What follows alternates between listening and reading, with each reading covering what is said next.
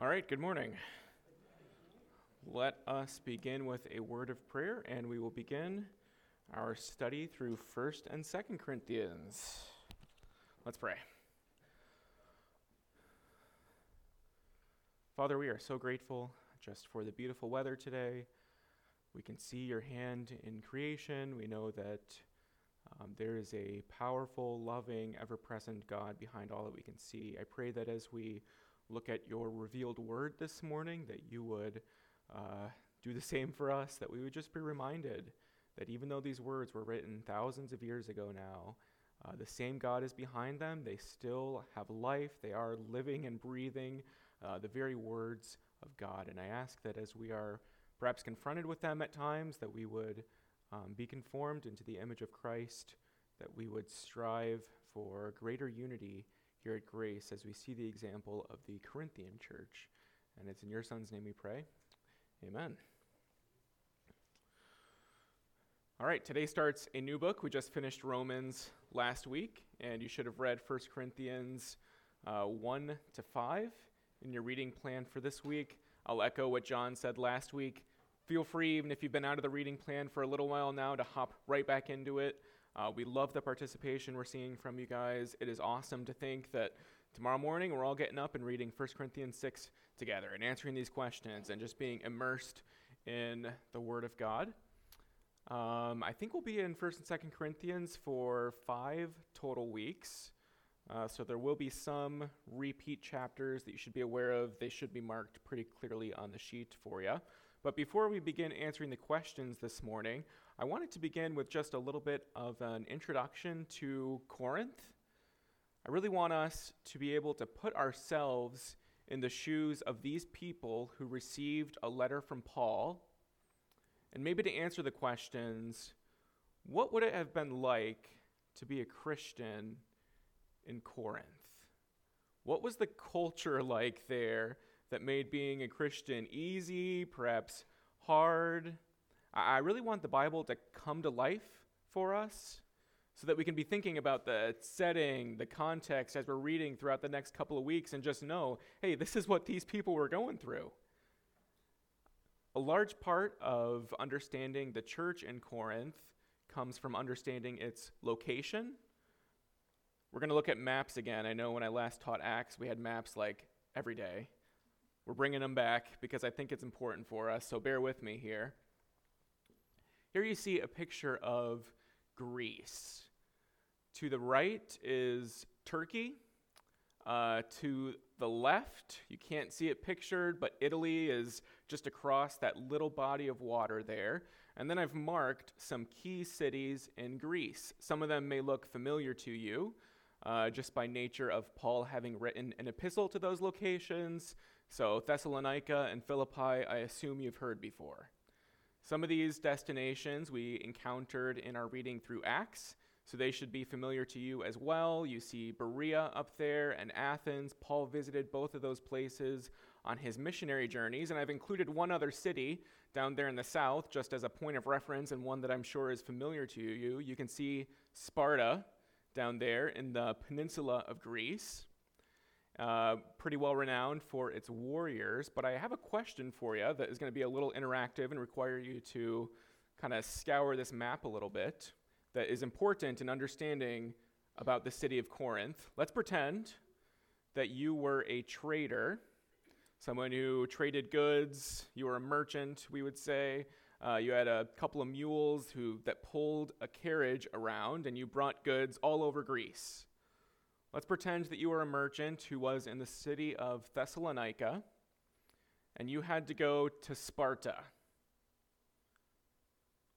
I want you to map out in your mind the route that you would take to get from Thessalonica to Sparta. There's really only one if you're looking at the map.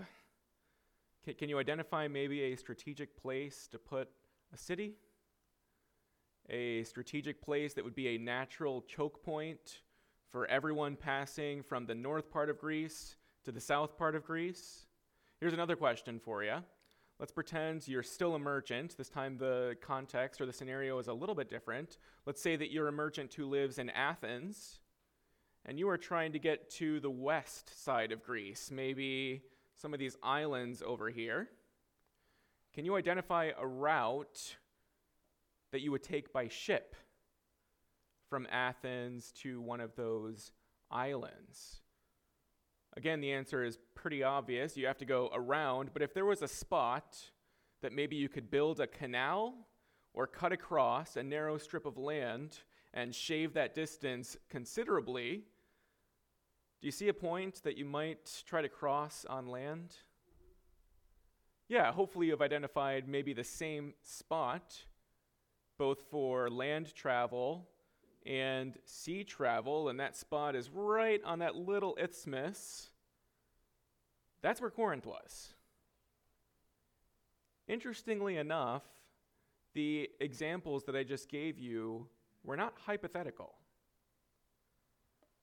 People traveling by land would have to pass through that little tiny isthmus, they call it, that little bridge of land to get to Sparta, and people traveling from Athens, rather than going the 300 to 400 miles around that peninsula down there, would instead pull their ships out of the water and cross on that little spit of land right there that's only 4 miles wide. If the ships were small enough, I think they would put them on logs and roll them across. And if they were too big to be pulled out of the water, they would actually unload them at that little harbor right there, transport them the 4 miles across to the other side, and ships would be waiting on that side to bring them around the side. And so, like I said, this saved merchants probably 300 to 400 miles worth of travel just by being able to cut across that little tiny spit of land. Actually, back in Jesus' day, there were talks about building a canal right across from it. I think one of the Caesars started construction on this canal, and it wasn't even completed until the 1800s. I have a picture of the canal for you.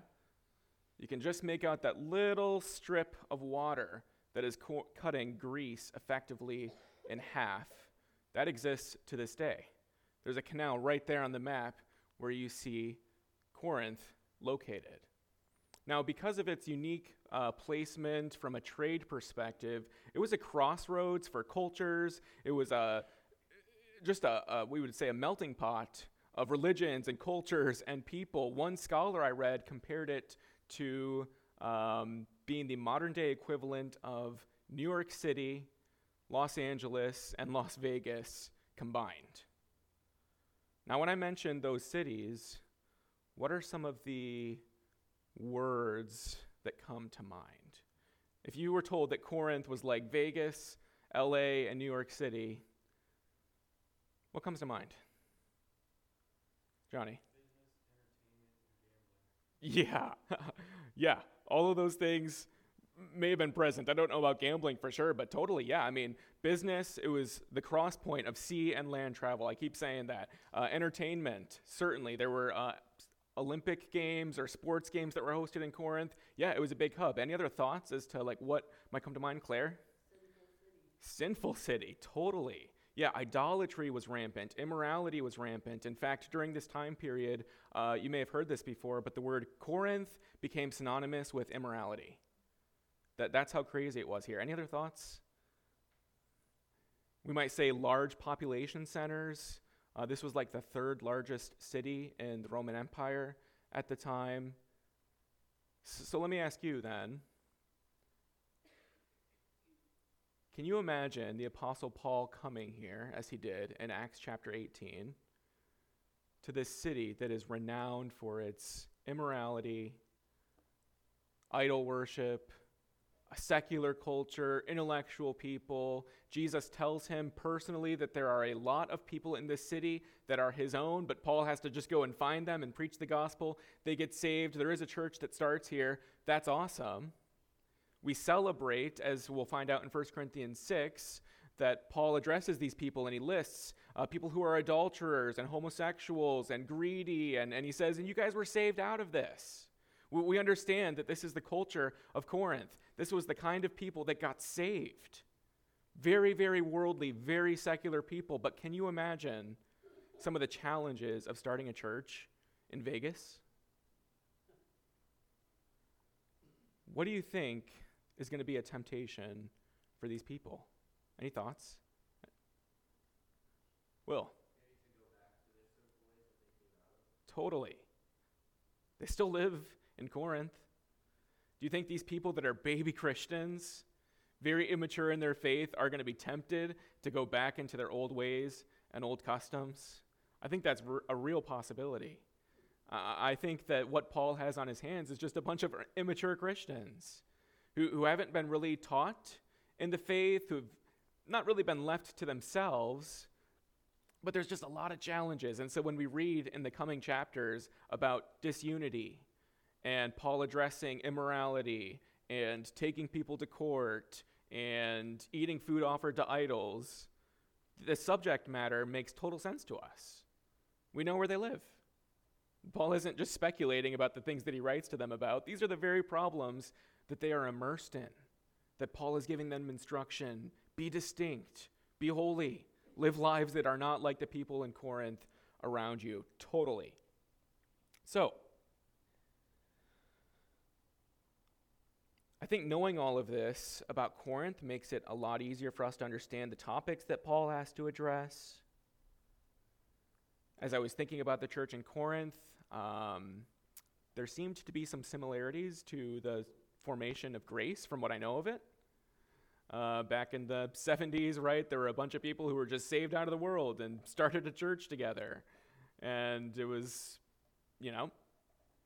from what I understand, just a bunch of 20-somethings who were left to start a church. And I'm sure there were challenges that were a part of being here at Grace at the outset. And I'm sure that there were older people that had to come alongside you and help you walk with the Lord and make right decisions. We see a lot of this on display in 1 Corinthians. I think Paul gives us a really good model of how to interact with new believers, with immature believers. He's blunt with them at times. He's also very gracious to them at times, making sure to point out both good and bad things that they do. I'm saying all of this just so that you have a little bit fuller of a picture that as we read through this book in the coming weeks, you understand, this is the culture that they were a part of. Very worldly, very secular. I hope that's encouraging for you, and I hope that sticks in your mind as we read through. All right, we'll move to the discussion questions now. If you have your binders, feel free to pull them out or turn to 1 Corinthians chapter 1.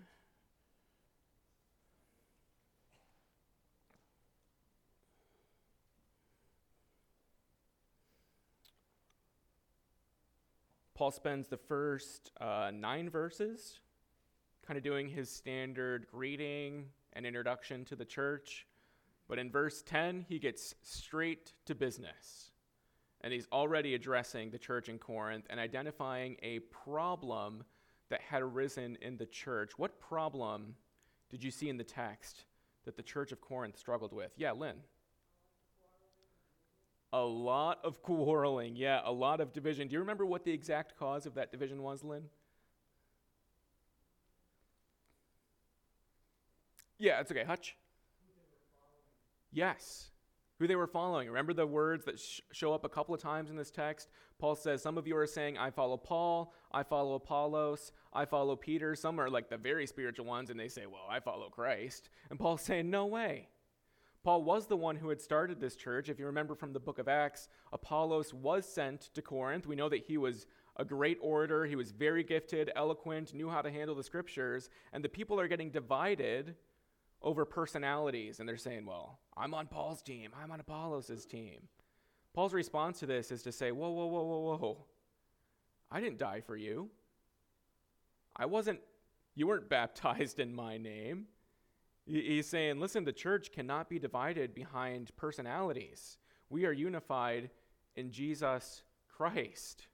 Second question, according to John 17:20-21, what does Jesus pray would be an outcome of the unity among his followers?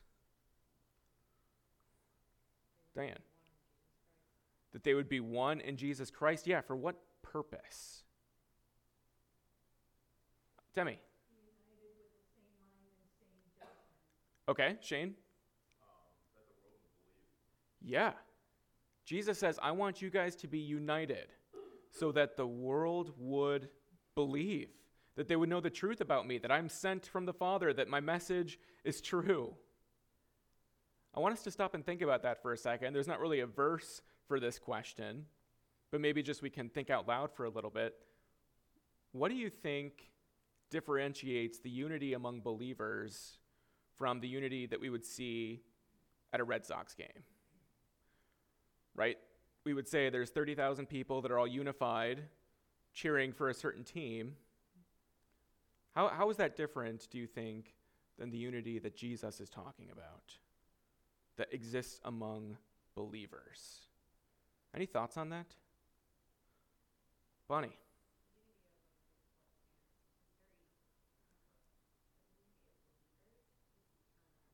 Exactly. Yes, the unity among believers lasts longer than a couple of hours. Our neighbors should be able to see us every Wednesday and Sunday coming here and being unified, just by matter of our cars being parked here. Any other thoughts about what distinguishes Christian unity? Yeah, Mike. Not by the hat or the apparel that we wear, but by our deeds. Yeah, I think that's a great point you made there. It's not by, a letter we're wearing on our shirt, but by maybe something even deeper, by Christ dwelling inside of us. Yeah, totally. Any other thoughts? Yeah, Joy.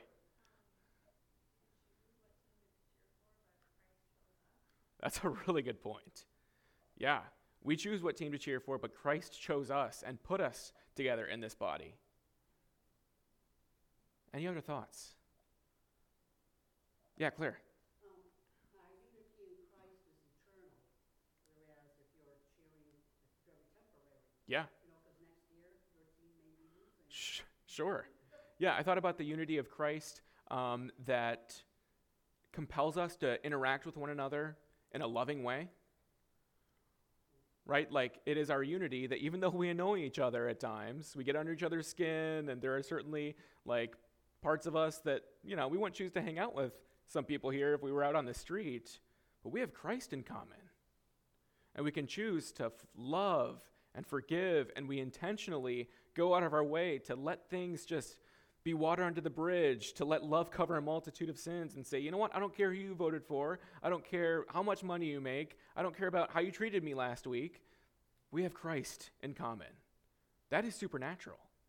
And I think that the world should be able to look at that kind of unity and say, whoa, there is something to this movement. There is something to Christianity that validates who Jesus is. And so I asked you, what are some practical ways that you could promote unity within our church? Any ideas on this one?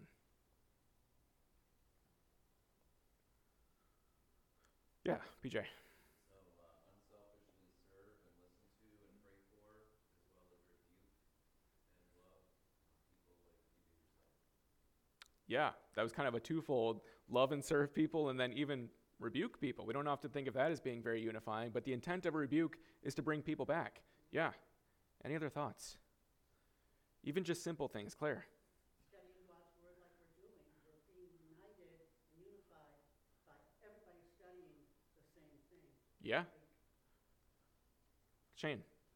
Building relationships outside, same people outside of the church building. Exactly. Bonnie, I saw your hand just for a second. Yeah, being humble.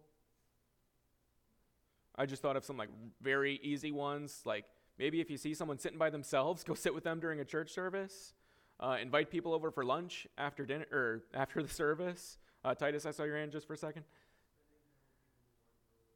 Yeah, cross-generational barriers. Spend time with people who aren't your own age. Perfect. That's a great example. Welcome people to be part of your family. As I was just reflecting on this, I thought of how you guys did this for me, how you became kind of a family to me when I moved out here by myself. And you showed me the unity of the body of Christ in loving me and welcoming me and having me over for dinner and all this. This is what Christians do. We're unified. And I think with this first question then comes a little bit of a thinking point for us. Are there things here at Grace that unite us more than Jesus? Do you come here and find yourself talking to people more about what you did this week than you do what God taught you from his word? Do you find yourself kind of clumping together with the same 5 people that you talk to every week and that you're familiar with and that you're comfortable with? Or do you find yourself just really intentionally going out of your way to minister to other people, to be united with them, to say, hey, I don't even know your name. I'm Tyler. Let me tell you about what I learned this week in the Word. Let me tell you about how I got saved. Let me tell you about, this thing that God showed me. Let's find commonality in Jesus and in the Word. Yeah, second question from 1 Corinthians 1. As Paul describes his message of the gospel, he says that the Greeks rejected it because it was foolishness to them. He says that Jews rejected it because they couldn't wrap their minds around the Messiah being crucified. And Paul says there are a select group of people that God has called to understand the gospel, even though a lot of people are rejecting it because of their intellect or other beliefs. How does the text describe the characteristics of people that God chooses or calls in verses 26 to 31? How are they described? Cuppy. Yeah. Not wise, not powerful, not of noble birth. In fact, a couple verses later, they're called foolish, weak, despised. This is rhetorical, but how do those words make you feel if you're a believer? I'm weak, I'm foolish. For what purpose did God choose the weak and foolish and despised, according to this text? Mike? So his name would be glorified and not the flesh. Yeah. So that no human being might boast in the presence of God, so that whatever work God does through weak, foolish, despised people, they would never be able to say, yeah, I am pretty awesome. I am pretty strong, mighty. I am pretty smart. No, when God uses weak, foolish people, the only conclusion is to say, wow, there must be a pretty powerful God behind them to be able to accomplish those kinds of things through these weak people. And so how should these truths then impact the way that we view our own salvation and sanctification? Very practically, when we know this about ourselves, how does that impact the way we view these things? Will? I put we should be thankful for our salvation and striving to be sanctified daily. Yeah, be thankful. Because it was nothing we did of ourselves. Yeah, what else?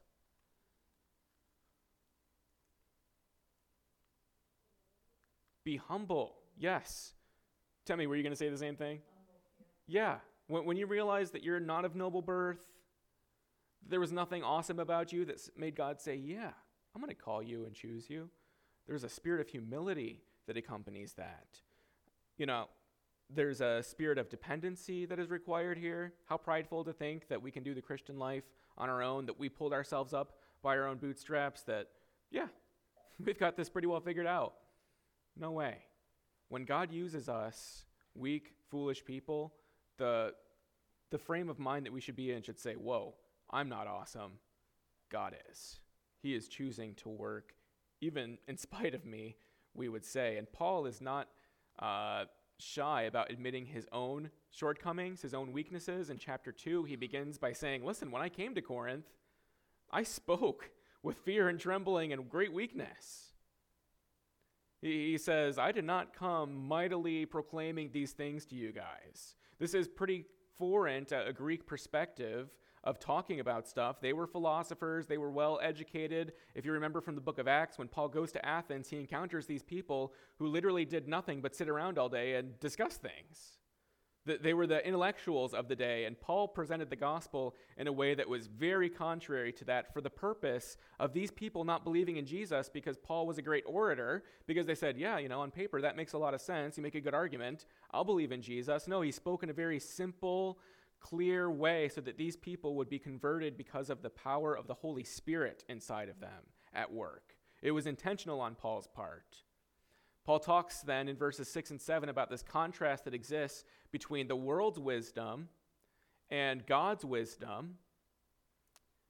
In what way is the message of the gospel greater than the wisdom of the world? How does verses 6 and 7 articulate that?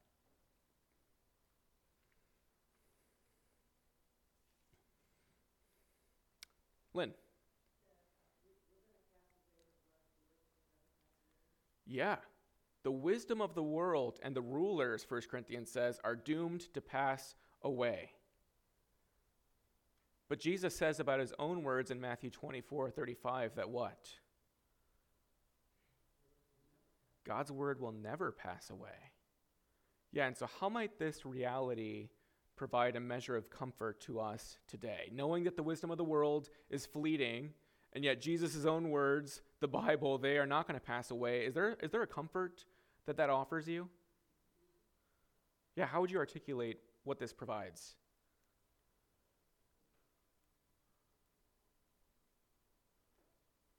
Bonnie.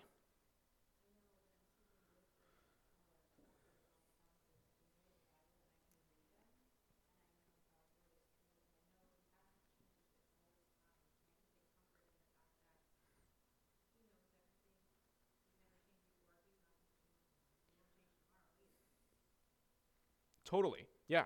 God doesn't change. Any other thoughts?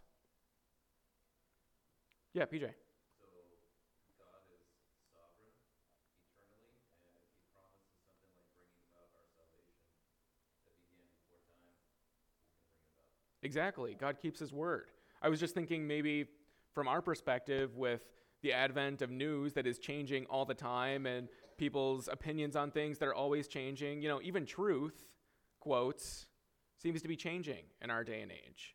We might turn on the news tomorrow and find out that, they've made some new discovery that just totally, reworks everything we knew. And it's hard to keep up at times. The ground is always changing. You can never stand on the world's truth. But the scriptures, these things have existed long before these earthly ideas, and they will exist long after the rulers of this world are gone. The scriptures are a firm foundation upon which we can build our lives. God keeps his promises. He doesn't change. The scriptures are worth building the entirety of our lives upon. Moving on now to our second question, Paul talks about people's capacity to receive wisdom from God, and he has these two groups of people, the natural person and the spiritual person. According to verses 14 to 16, what is the natural person's response to the things of the world? How does a natural person respond, to the things of the Spirit? Well, they don't accept them. They don't understand them, we might say. And by contrast, what is a Spirit-filled person able to do?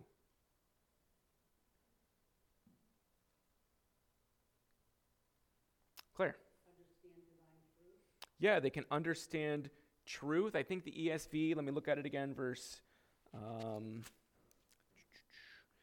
the ESV says the spiritual person judges all things, but is himself to be judged by no one. I think that's a little confusing because if we read that just at face value, it sounds like a spiritual person can judge someone else or condemn them, but when when someone else tries to do that to them, they're like, oh, no, you can't judge me.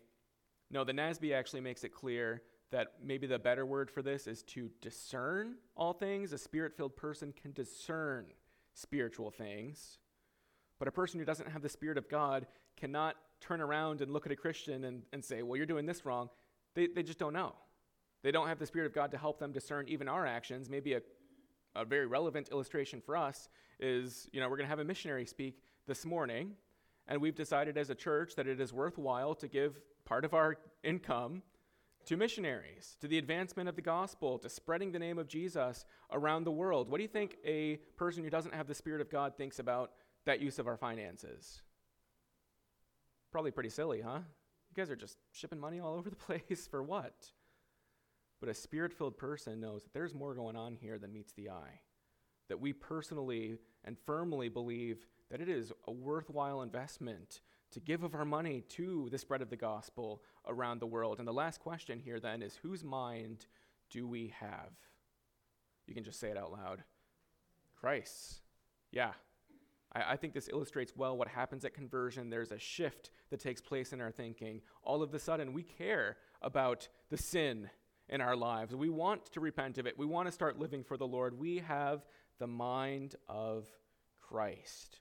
And on the heels of teaching about a natural and a spiritual person, Paul presenting these two groups, he actually has a scathing rebuke to the Corinthian church in chapter 3. He's just talked to them that there are people who do not have the Spirit, that do not understand the things of God. The Spirit-filled person is able to. And he says, he actually makes an evaluation about the spiritual maturity of the church in Corinth in chapter 3. What does he say about them? How does he evaluate their own maturity level? Hutch. Yeah. He says, you guys are infants in Christ.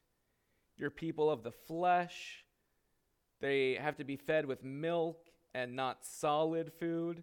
What characteristics does Paul list to support this conclusion that the church in Corinth is not as mature as they would like to think? He rattles off some attributes. What characteristics does he list in this text?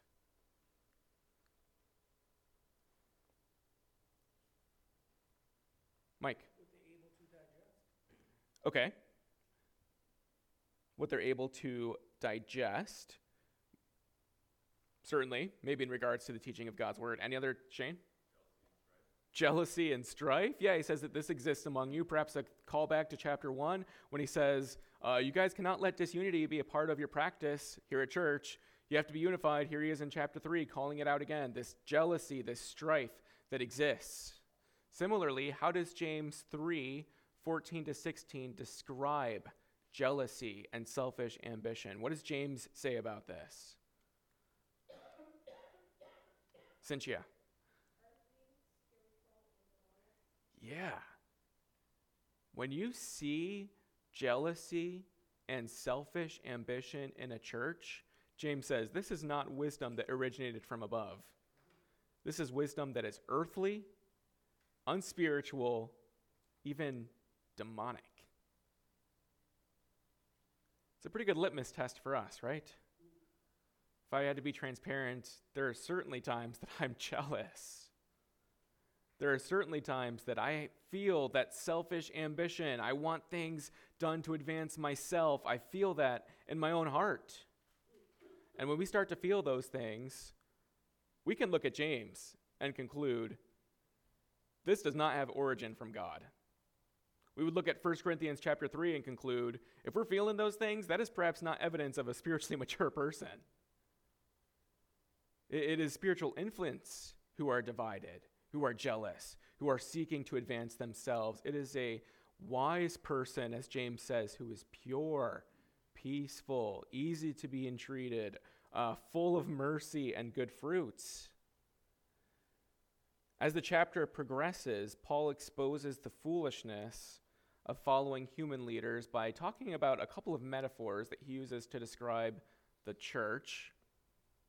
Remember, this was a big deal for the Corinthians. They want to follow Paul or Peter or Apollos or Christ. They're divided. And Paul makes use of a couple of metaphors in verses 5-15 to illustrate this is not a good idea here. So in the first, let's answer the first question. What two metaphors does Paul make use of in these verses? What does he compare the church to? Will? Yes, a farmer planting a field and a master builder, someone who is building some sort of building. So in the first example of the field, who is it that gives the growth? God. Yeah, and in the second, who is the foundation? What is all of this built upon? Jesus Christ. So how do you think these metaphors would reorient the Corinthian church's thinking about following human leaders? Let's just take the first one. In the illustration of the field, Paul says, it wasn't Apollos or I that were doing anything. It was God who gave the growth. We just watered, we just planted. How do these things reorient the church's thinking about the formation of the church?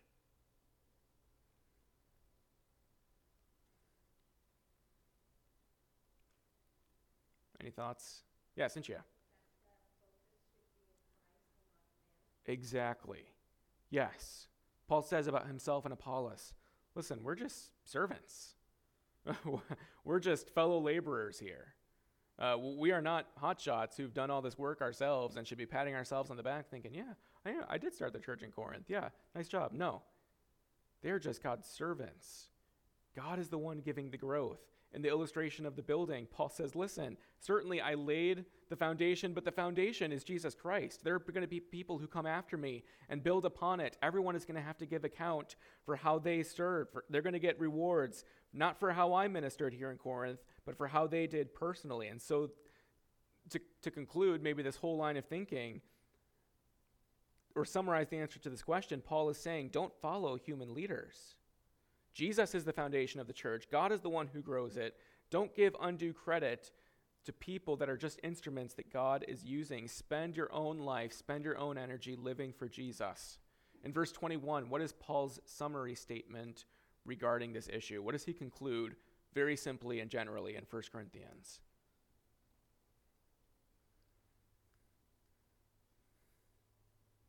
Lynn? Yeah, Paul says, let no one boast in men.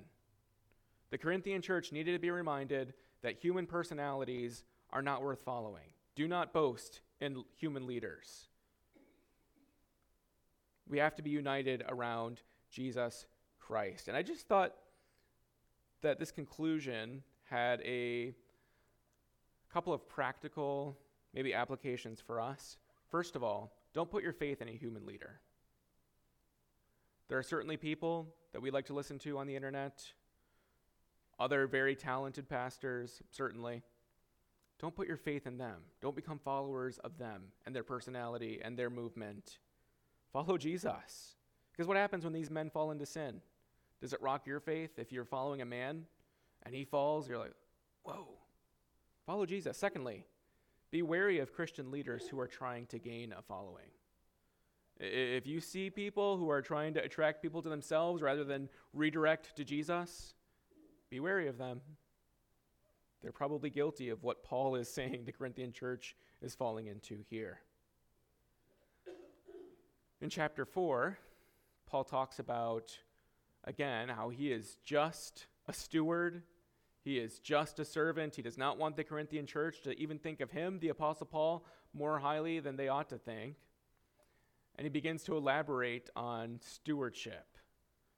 In verses 1 to 5, what is required of stewards?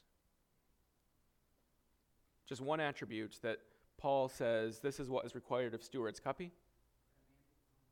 That they be found faithful. Absolutely. Second question, who is the ultimate judge of whether or not someone is faithful? You can just say it out loud. The Lord. Paul says in this text, I don't really care what you think about whether or not I'm faithful, Corinthian church. I don't care what a human court thinks. I don't even trust my own evaluation of my faithfulness. I know that I will stand before God and he will determine whether or not I have been faithful. And so what is Paul's conclusion in verse 5? What application does he make about finding people faithful?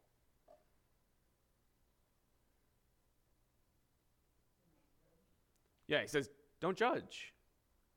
Don't make judgments about other people's ministry. It's not your job. You're not equipped to make that kind of evaluation of whether or not someone is faithful. How thorough is God's judgment? What does the text say about how thorough God's judgment is, though?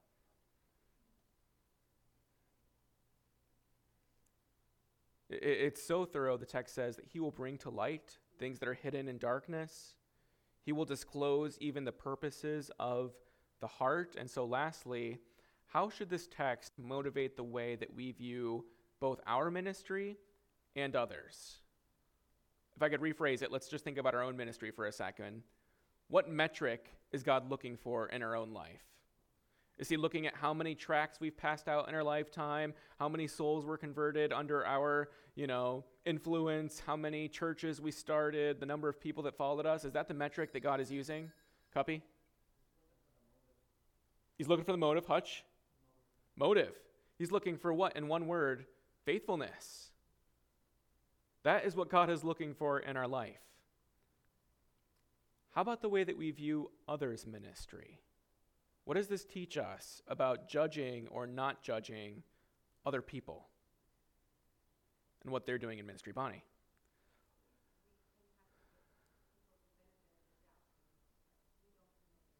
Exactly. There's only one who does. Only God can see what's hidden in darkness. Only God can get to the heart of the matter. And so for us, we cannot judge what we think other people are doing. Certainly, I know I have an inclination to see people who are doing very public things but never seem to do things in private and think, well, they're just trying to do things for show, to make people look at them and say, wow, good for you. You're always serving very publicly. Conversely, we might look at someone that we think does nothing at church and think, well, you need to get involved. And yet we don't know. We don't know to what extent these people are serving. I think we can do this with people's ministries. We can look at a pastor of a megachurch and think, wow, you're doing something right. God is blessing you. Maybe not. We can look at a pastor of a small church and say, well, you must be mediocre. The encouragement of this text is don't make judgments about other people's ministries. God determines their faithfulness. The challenge for our own life is be faithful. Let's see. I do want to make an important clarification here, that this verse is not teaching that we can never confront other people in ministry. When it says not to make judgments about other people, if people are in sin, certainly we're going to confront them. If people are doing things that need confrontation, the scriptures allow for that. What this is talking about is not to make these judgments in your mind that we think might be true about how other people are doing things and prematurely judge them for what only God knows. Moving very quickly through this, Paul then addresses some pride that existed in the Corinthian church. He asks a series of rhetorical questions that I asked you to reflect on. I'll read the questions again for you. Paul says, who sees anything different in you? We might rephrase that and say, are you more special than anybody else? Paul asked the Corinthians, what do you have that you did not receive? Did you earn anything in life by your own hard work? Lastly, if you did receive things, why do you boast as if you did not receive them? Why are you taking credit for things that God has given you? And so according to this text, do we have any reason to boast in our accomplishments, our abilities, our wealth, etc.? No way. Why not?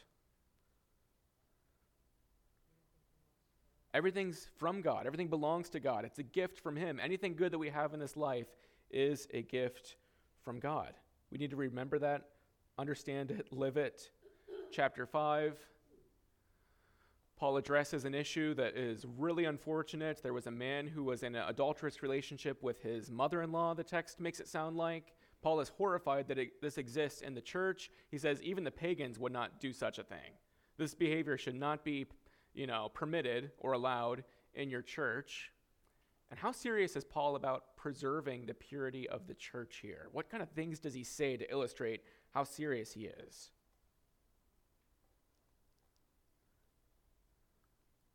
I'll just read some for you. He says, deliver this man to Satan for the destruction of the flesh. Cleanse out the old leaven.